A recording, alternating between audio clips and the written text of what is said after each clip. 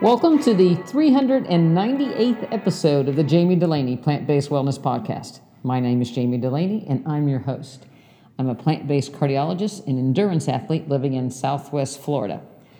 I almost feel like an imposter saying an endurance athlete after talking with the guest I have today for an interview. And we'll get into that, but I guess to further describe my lunacy, a few weeks ago, I watched a stranger from the internet, I guess I stalked a stranger, run the Badwater 135-mile ultra marathon. And I watched. And at 48 hours, 17 minutes, and 27 seconds, Bob Becker crossed the finish line. And the first thing he did was hug his pacers and then thank everyone. A most humble finish in his, bent over state. And I will put a link to his finish video, in utter misery from back spasms. The first thing he did was thank his crew. So I'm honored to have Bob Becker on the podcast today. Just a little bit of background, because he's not going to give you a whole lot on his own. Bob is currently 77 years young. He has run the Badwater or crude for the past 15 years. Badwater Ultra Marathon is, the original race was to go on foot from the lowest point to the highest point in the contiguous 48 states during the hottest summer months. So it starts 282 feet below sea levels, the start at Badwater Basin, which is actually the lowest point in the entire Western Hemisphere, up to the summit of Mount Whitney, which is 14,505 feet. That is 146 miles. The Badwater 135 that was run this year goes to a mere 8,360 feet. Bob has completed the Badwater 146, where you finish the 135 and then climb to the top of Mount Whitney. He has also done that race and turned around and went all the way back down to the bottom at age 70. He has completed numerous ultra marathons, and we'll talk about this. He basically started running marathons and then skipped over everything else and went to 100-mile races. He's also a race director, currently directing 2 races that I'll link in the show notes. And he's a fine, humble fellow. And, as bad as he looked the day he finished the Badwater 135, the next day he was standing upright smiling for a post-race interview. So, my hat's off to him. He's not plant-based. He is actually thinking about becoming plant-based, and he is probably, as we speak, the recipient of a Jamie Delaney Plant-Based Wellness Cookbook. But recently he watched 40 Forks Over Knives and is thinking that that's the next step of his health journey. Bob was diagnosed with prostate cancer all the way back in the early 2000s. He had a little surgery to take that out and then just kind of jumped right back in running 100-mile races. So he's not let prostate cancer get him down, nor anything else. He is certainly an Energizer bunny. So do I think you have to run 100-mile races at 77 to, be fit? No, not necessarily. That's Bob's thing. Of course, it made me very intrigued. Now I need to do it as well. But the reason why I interviewed Bob is it tells you what is possible, and there's no limits on the possibilities. And age is just a number if you set your mind to it. We'll talk about some of his training. I have been following the Badwater Marathon since I knew what an ultra marathon was, and so there's lots of online message boards, and the badwater.com site, shows updated how the runners are doing each year. And of course, I get on the website and I look at the leaders. You follow your favorite leader runners. But then, as a very close to approaching 60-year-old runner, I quickly go to see who's the oldest running this race and how are they doing. And so as I scrolled down the list, I saw Bob Becker's name. So I clicked on him and found out, interestingly, he was from Fort Lauderdale, Florida, which I thought was very cool. So I stalked him some more. I found out at that time that there was actually 8 or 9 runners from Florida. And so I started tracking those runners, as well as Harvey Lewis, who I've had on the podcast before, who actually got fourth place, third overall male, and his fiance, Kelly Rocks. And then I started following Bob. And Kelly and Bob were kind of neck and neck for lots of the hours. Harvey finished, I believe, in 27 hours. And then it went on and on. And so I would go to work and I click on to see where people were. And I come home and I click to see where people were. And I sit down on the couch at the end of my day and I'd see where people were. And again, 48 hours, 17 minutes, and 27 seconds, Bob crossed the finish line. So congratulations, Bob. And without further ado, here's my interview with Bob Becker, the ultra marathon legend.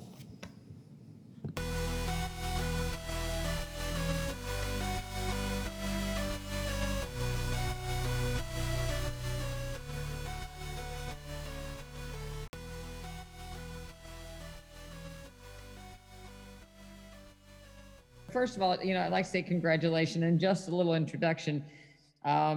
Stalking you like everybody does. You started with being the oldest person to do the Badwater 146. So it used to be a little longer than the 135 if you climb all the way to top of Mount Whitney, correct? Yeah, although that's never been an official thing. The race has always officially been 135, but in the very earliest days of the race, the idea was to go from the lowest point to the highest point, lowest to the highest. So people did go to the summit. Of course, then you have to come back down again. So technically it's 157, But a number of years ago, people started, for whatever reason, deciding that wasn't enough. They wanted to go back to Badwater Basin, doing a double. So that was really my goal that year when I was 70. And part of that was just, being, at least at that time, the oldest to summit, to do the 146. I don't know if that's still the case or not. So, just to kind of go back in time a little bit. So let me tell you a little bit about this, my podcast. I'm a cardiologist, internist. I have a wellness practice. I'm a runner, triathlon person, recently ultras. And so this podcast is about health and wellness. And typically the audience, I believe, is probably a little on the older side, but it's what all things possible, what you can do. And in my practice, sometimes I hear, I'm too old to do this. Or on the other hand, well, I used to do it, but now I'm too old. And you've been a lifelong athlete. So you're the exception to so many different rules. You were a runner in high school, college? Correct, yeah. In high school. And then played sports the rest of my life until, I ran a little bit just to stay in shape, kind of an adjunct to going to the gym. But I wasn't running races really. So, yeah. And did you do marathons and then transitioned into ultras, or tell me a little bit about how that went? By the way, if I may interrupt, I wish you were located over here or vice versa, because trying to find a physician, even a primary, never mind a cardiologist, that really understands running, and especially ultra running, is a very hard thing to do. And generally, you're discouraged from doing these things, and sometimes not so subtly. But in any event, in 2002, my wife and I moved to Florida in early 2001. 2002, we get calls. I get a call from a friend of mine in Minneapolis who said, "We're going to run a marathon. We're going to run Grandma's. Why don't you come up and join us?"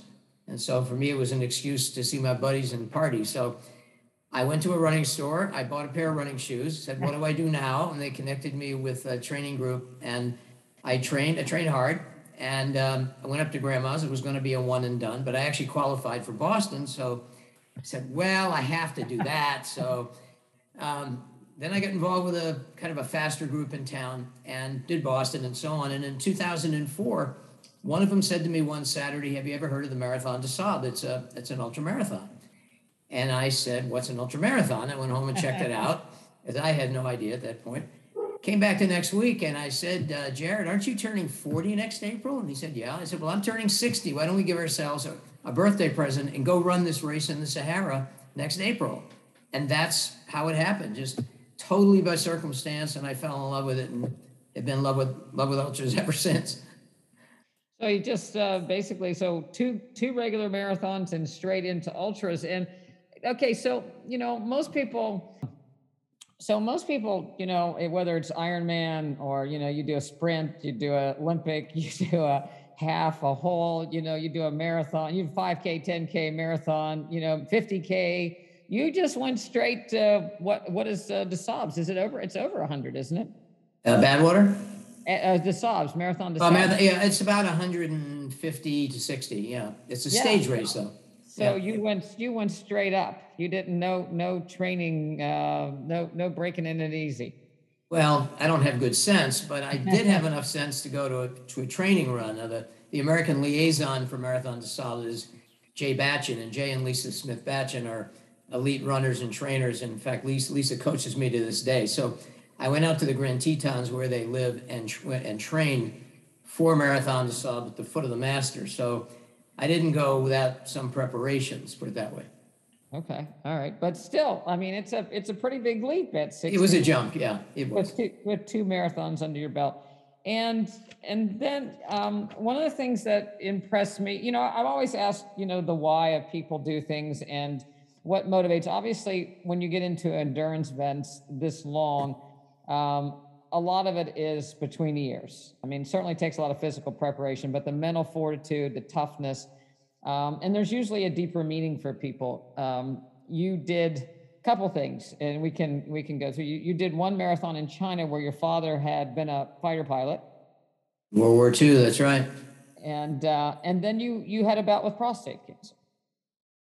Yeah, actually, I came back from Marathon des Sables in 2005, and I had a fractured femur.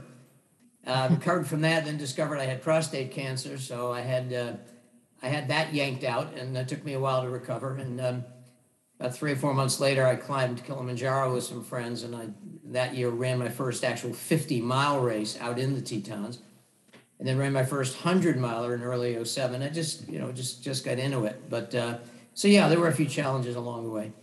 Did you put two and two together that running may actually help your cancer stay away, or it was in spite of your cancer? I would say in spite of it. I didn't really make that kind of connection at all. But I felt that they had that the surgery had completely removed it. I needed no follow-up radiation or chemo. I mean, it was encapsulated, and I went with that, and I figured, okay, I'm recovered. Doc says I can do what I want to do, and I was inspired to continue challenging myself with these crazy races. Well, when a doctor says you can do what you want to do, typically they probably don't ask that question, nor do probably, like you say, many doctors even know what an ultra marathon is.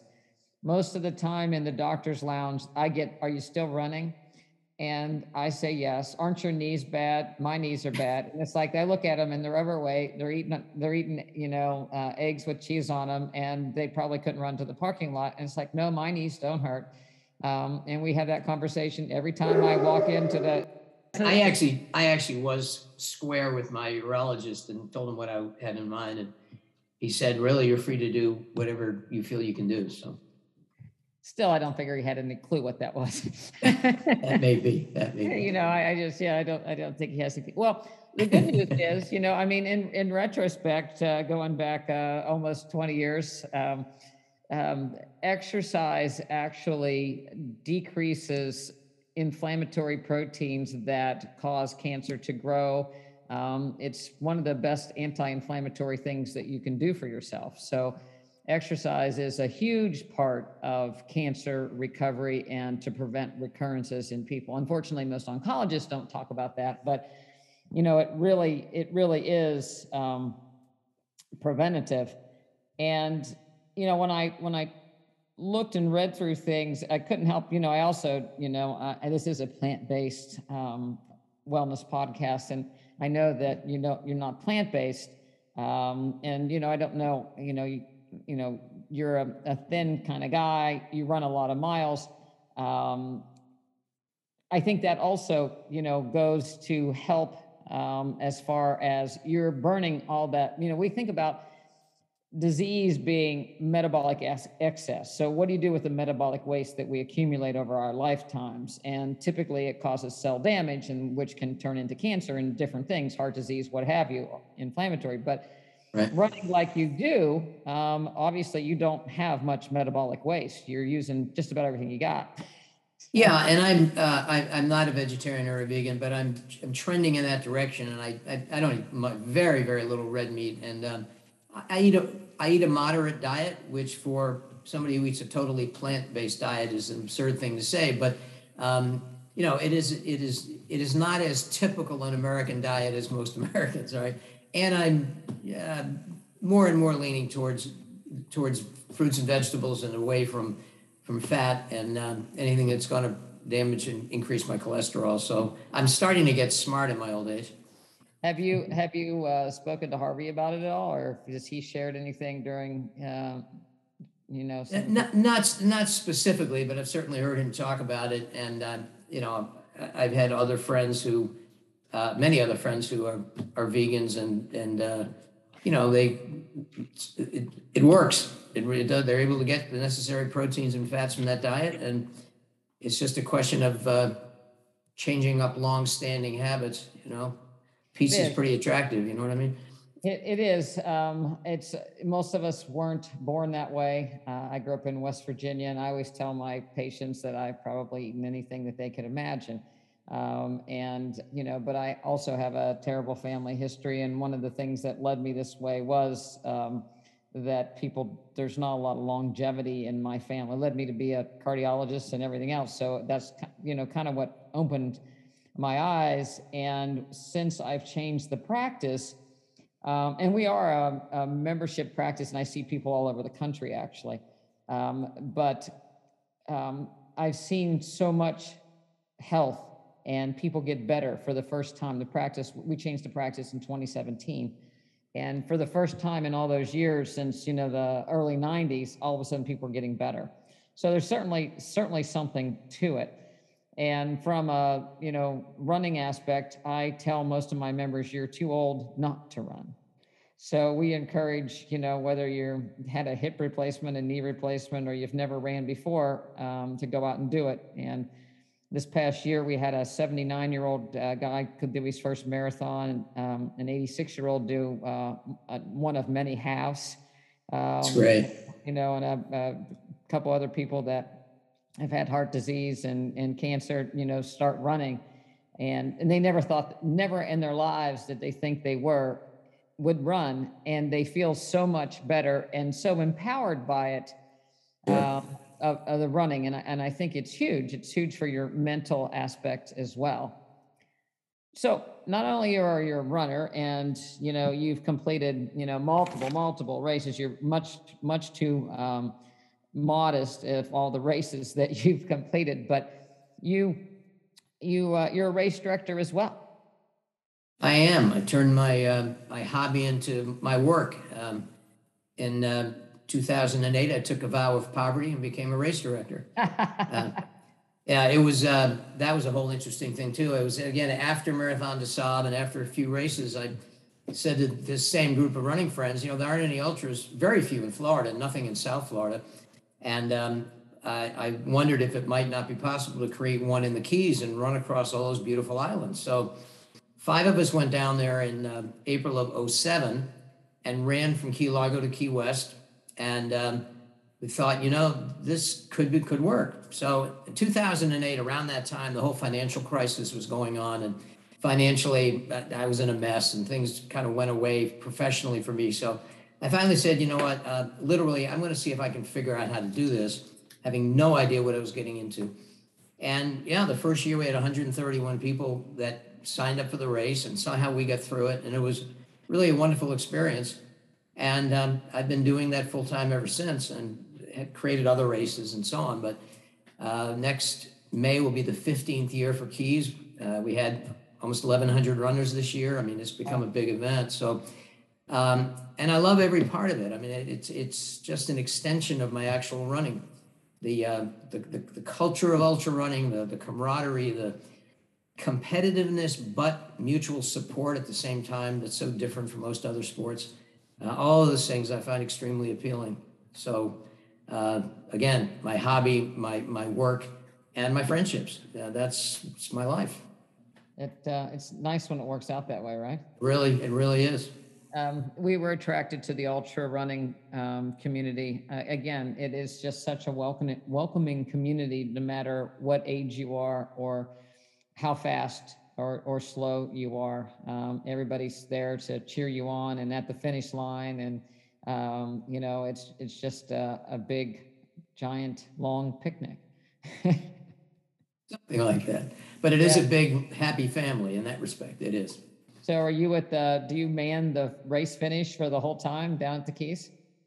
Most of it, yeah. I've reached the point where I just can't stay up for, 32 hours straight plus. So I wind up getting a little sleep. I can't be there the whole time, but I'm there most of the time. Out on the course earlier as much as I can to thank volunteers and cheer people on. But yeah, I'm at the finish line as much as I can be.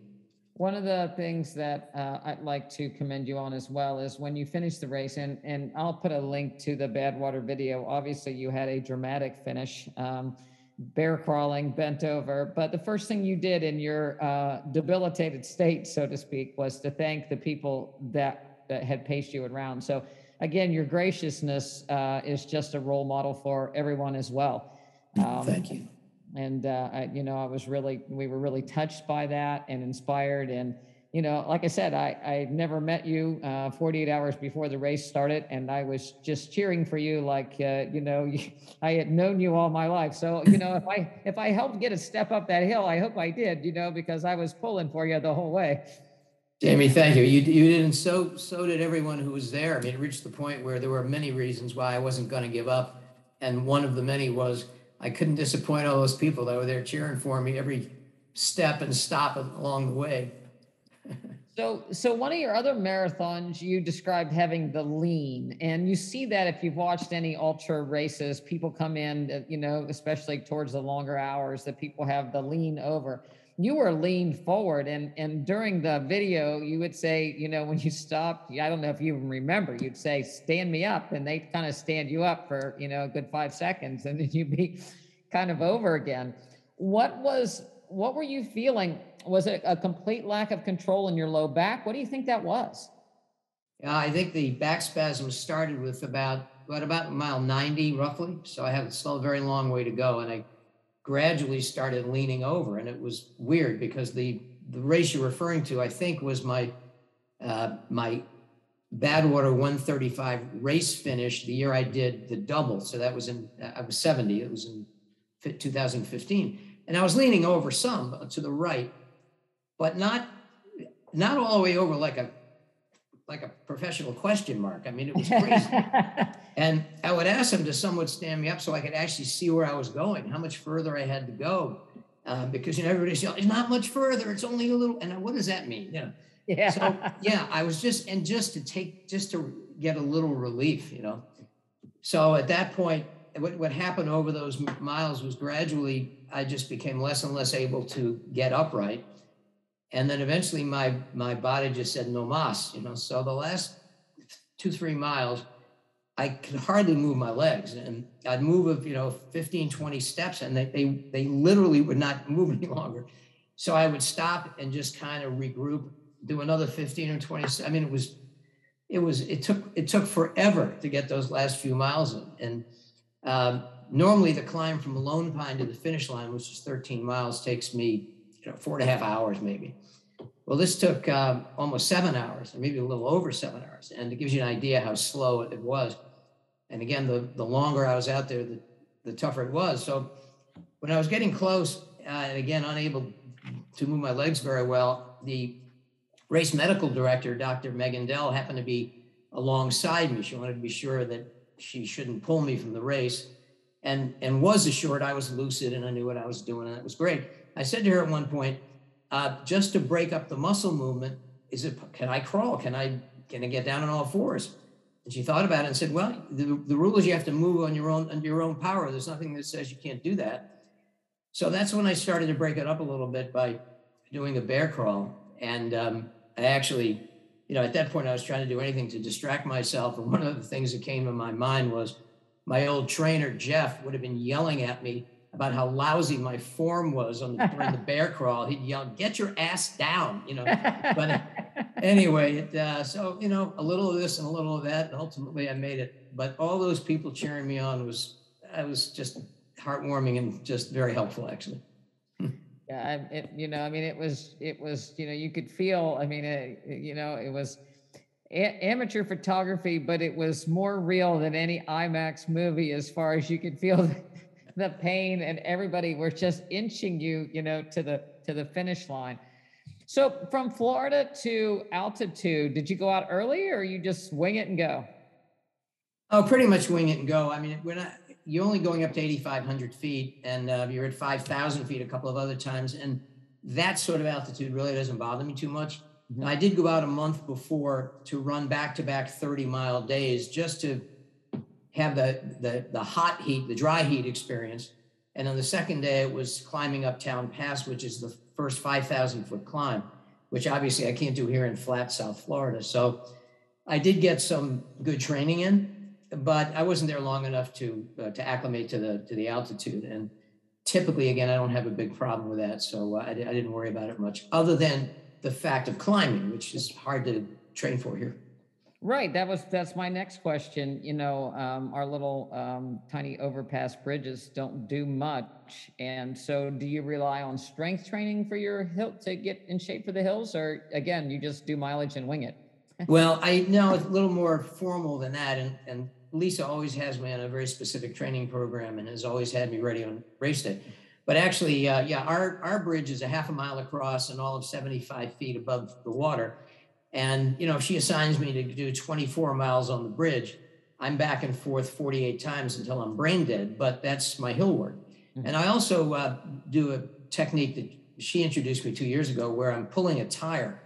So, wearing a belt and a rope of 10 to 12 feet in length and a tire that's like an SUV tire that's flat on the ground, which creates resistance, it creates drag, and somewhat emulates the idea of going uphill where you're pushing against gravity. So that's a very important part of my training.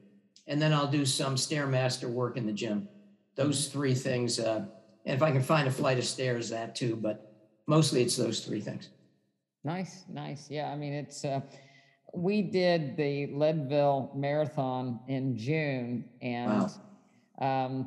Again, I was giggling when you were telling me, it's just a few miles from the one, the half marathon, because I just kept telling myself, well, it's only a half marathon to the top, and then you get to turn around and come back. Well, it's not entirely true, because there's climbs in between.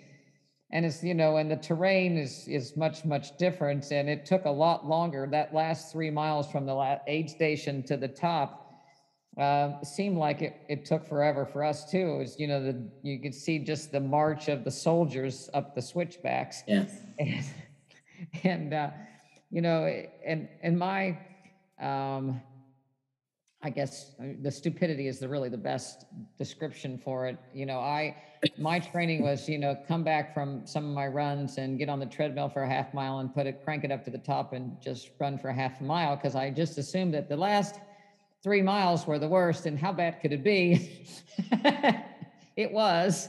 And that mile did absolutely nothing for my health. Interesting. Well, I actually ran a stage race called Trans Rockies, which is out there and which actually climbs across Hope Pass, and you actually stay in Leadville for a couple of days. So I am familiar with how tough it is and how beautiful it is at the same time. So beautiful race. Yeah. The rocks, I just, when I couldn't descend, I just didn't have enough guts to descend on the rocks and let it go. I just kept thinking this is a head injury waiting to happen. And I still have to go to work on Monday, so it's like, but, it was, of course, we're already thinking about, what can we do next? Right. We've done, some races. My daughter lives in Texas, and so some of the Texas races, that's kind of been our ultra location, and people would be surprised, but it's fairly hilly and rocky out there as well. Not near to the Colorado, but you can find your share of rocks in Texas if you want. Yeah, depending on where you are. Well, my first 100-miler, which I've actually done 3 times, was Rocky Raccoon, which is in Huntsville. Yes. Which is a great race. It's not overly hilly at all. But it's hilly. has some hills, and very cold at night, which I wasn't prepared for the first time at all. That's where I can tell you my literal shirt off the back story, where another runner took a layer off and gave it to me because I was freezing. One more reason to love ultra running in the ultra running community. But yeah, no, there are a lot of great races in Texas, and that's one I recommend, especially to a newer ultra runner, because it's not overly technical. It's doable. It's a good race. Very good. So you did the 70 at 77. You did Badwater 35. You missed the official cutoff to break the record. And I know you love Badwater. You've crewed for Badwater. You've done all kinds. Are you going to go back? Yes, but not to run it. I'll be on Chris's staff probably next year. But I've been there 15 years in a row, and I love being there and being part of it. So no reason to stop at this point. Will I ever try to run it again? Probably not. But hey, never say never, right? So you never know. Are there other ultras on your plate coming up? Well, there are a couple, but first, my back is still bothering me. I want to be sure I didn't do anything permanent, and I don't think I did. I just think it's old muscles taking a little longer to heal and recover. But yeah, I next June I'm seriously considering a race called 6 Days in the Dome, which is actually an indoor race. I'd like to shoot for the 48-hour age record. Tunnel Hill is a race in Illinois in November that I was 100 miles that I was going to do. I'm just not sure I'm going to be ready yet. So we'll see. But there are a few things on my plate. But I'll tell you, Jamie, more often than not, a running friend will say to me, you ever hear of such and such a race, or I'm going to do such and such a race? And it sounds totally appealing. And I say, okay, I'll do that. So I don't have a long list. You don't have it right there, but you're just waiting for the right opportunity to come across. Exactly. And excitement. And so you have the May race, and then when is the other ultra that you there? The new one is Daytona 100, which is from Jacksonville to Daytona. This is actually the 8th year, but I'm just taking it over this year, and that's December 3rd. So I have the Keys race is the 3rd Saturday in May, and then this one the 1st Saturday in December. So it's a nice balance. Keeps me out of trouble the whole year now. So it's good. And how many participants do you have in that usually? Well, traditionally, I think there've been a couple of hundred. I think we will have over probably 300 to 400 is what I'm shooting for. Hard to know because it's the first year, but the reaction I'm getting is it probably will be in that range. Mm-hmm.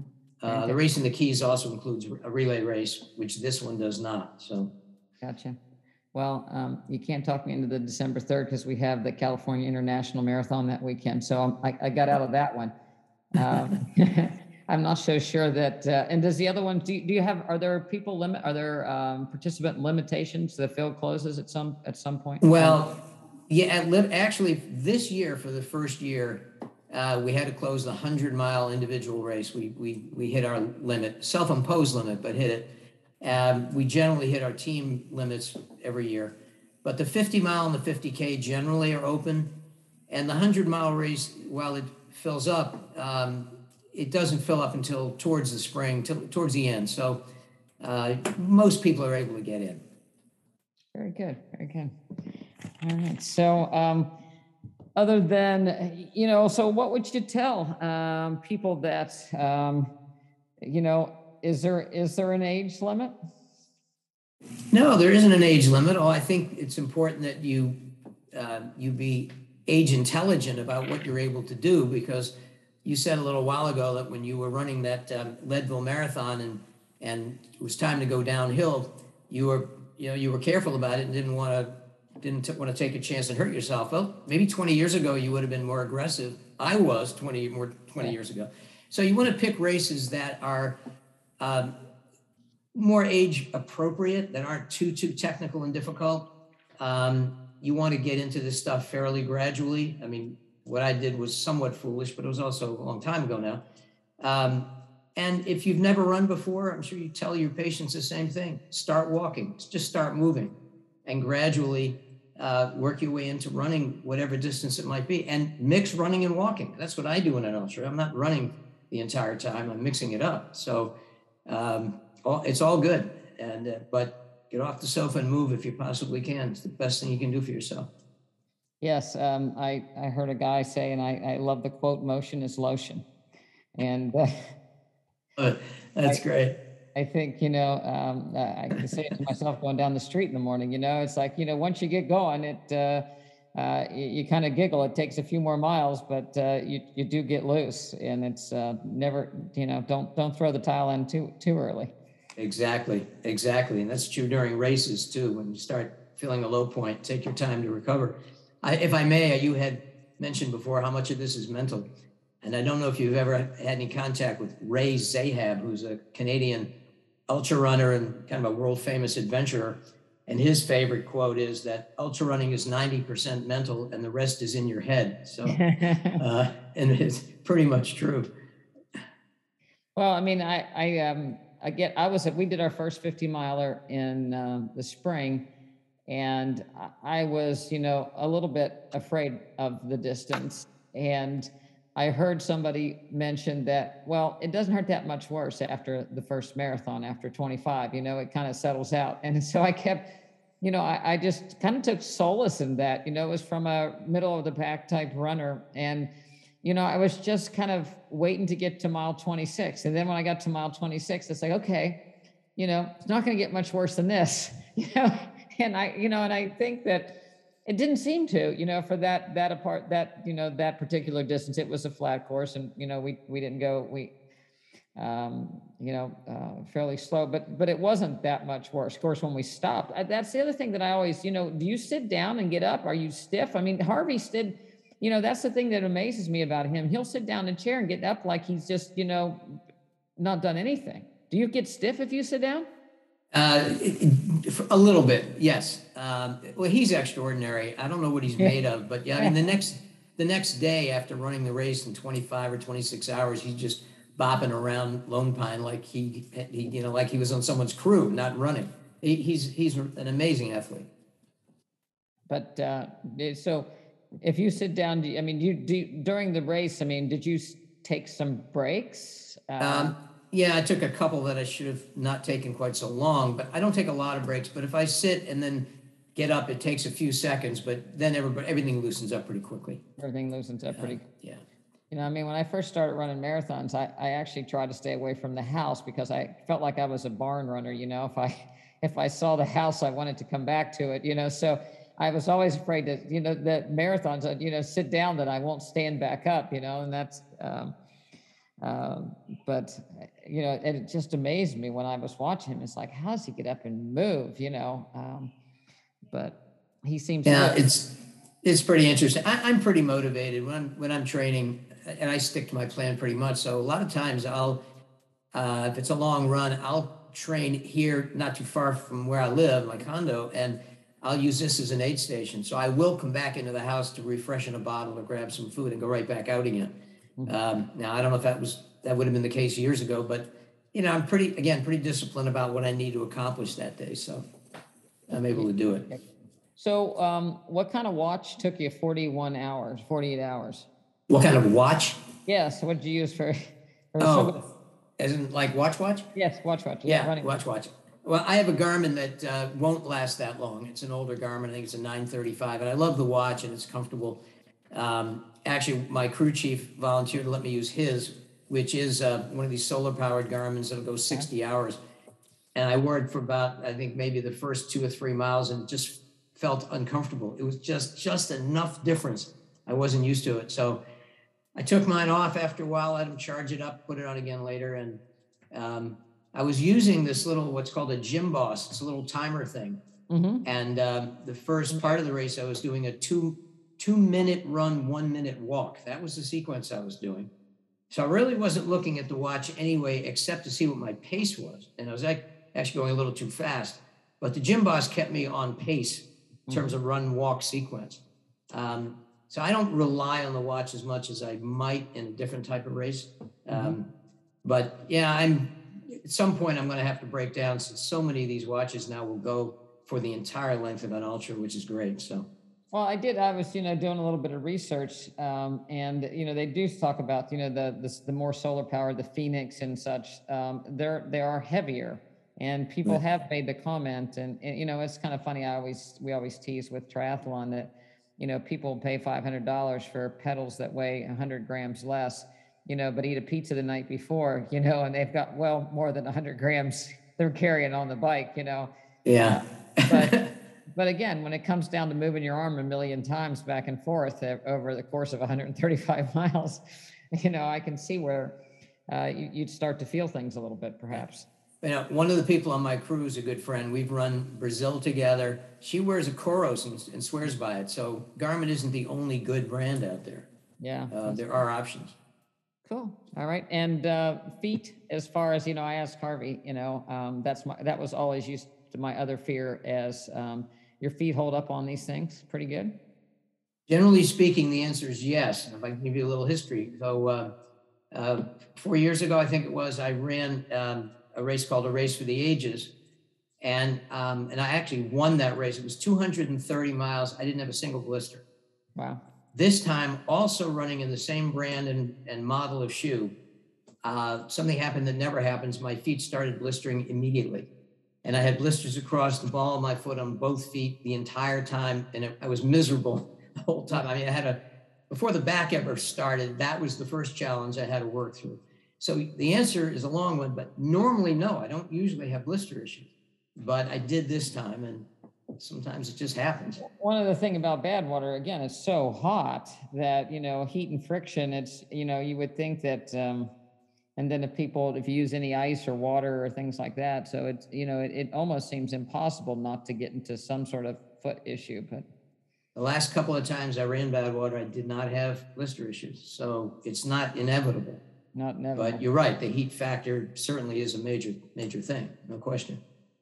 Well, it certainly, I do certainly appreciate you taking time to speak with me. And, it's like I said, I was just addicted to the Badwater feed, watching y'all come through, and then watching the end. And again, it was like a suspense movie. It's like, surely he's going to make the last 25 yards, but I'm not sure. Wasn't sure either, Jamie. Well, I'm glad your back is feeling good, and I'll have to get myself a tire and a rope, I guess. It's actually really good training. And bring it to the office, and maybe I can. We do a wellness challenge every month. My daughter actually is our dietitian, and she also is an exercise physiologist, and her husband's actually a strength coach. But we do wellness exercise challenges every month for the members. So, maybe I'll have to go get some tires. There's a service station not far from here, and they're very glad when I take them off their hands. So there you go. All right. Sounds good. Maybe I can get them imprinted, so Probably so. Well, thank you very much. This was fun. Thank you for taking time, and good luck in the future. Maybe I'll see you in the Keys someday. I hope so, or somewhere else out there. That would be a pleasure. Thanks, Doc. Okay, bye-bye. Thank you. Bye-bye.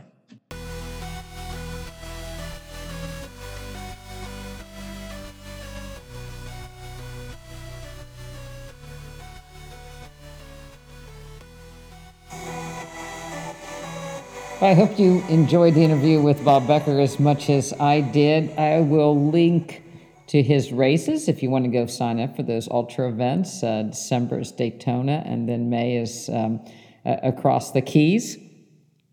I can't promise that I'll see you there. I can promise you I won't see you in December. We're doing the CIM marathon in December. The May might be, we have a lot of birthdays in May, so that might be my ticket to not have to go to the Keys. Who knows? But I just, it just all comes together. I'm happy to report that, again, Bob watched Forks Over Knives and is really thinking about becoming plant-based. I think that'll just add fuel to his running longevity. But when you look at the blue zones and people that live well, into their hundreds, one of the things that they have are basically they're Bob, right? He has a strong sense of purpose. He has taken something that he loves as a hobby, used it as his work, used it as his social life. I think with plant-based nutrition, sometimes that becomes a little more difficult for people, and it's a stumbling block because people lose their social friends when they want to eat differently. So another reason to go run ultras, you'll find more running friends. And then, again, he is socially connected with his community through running.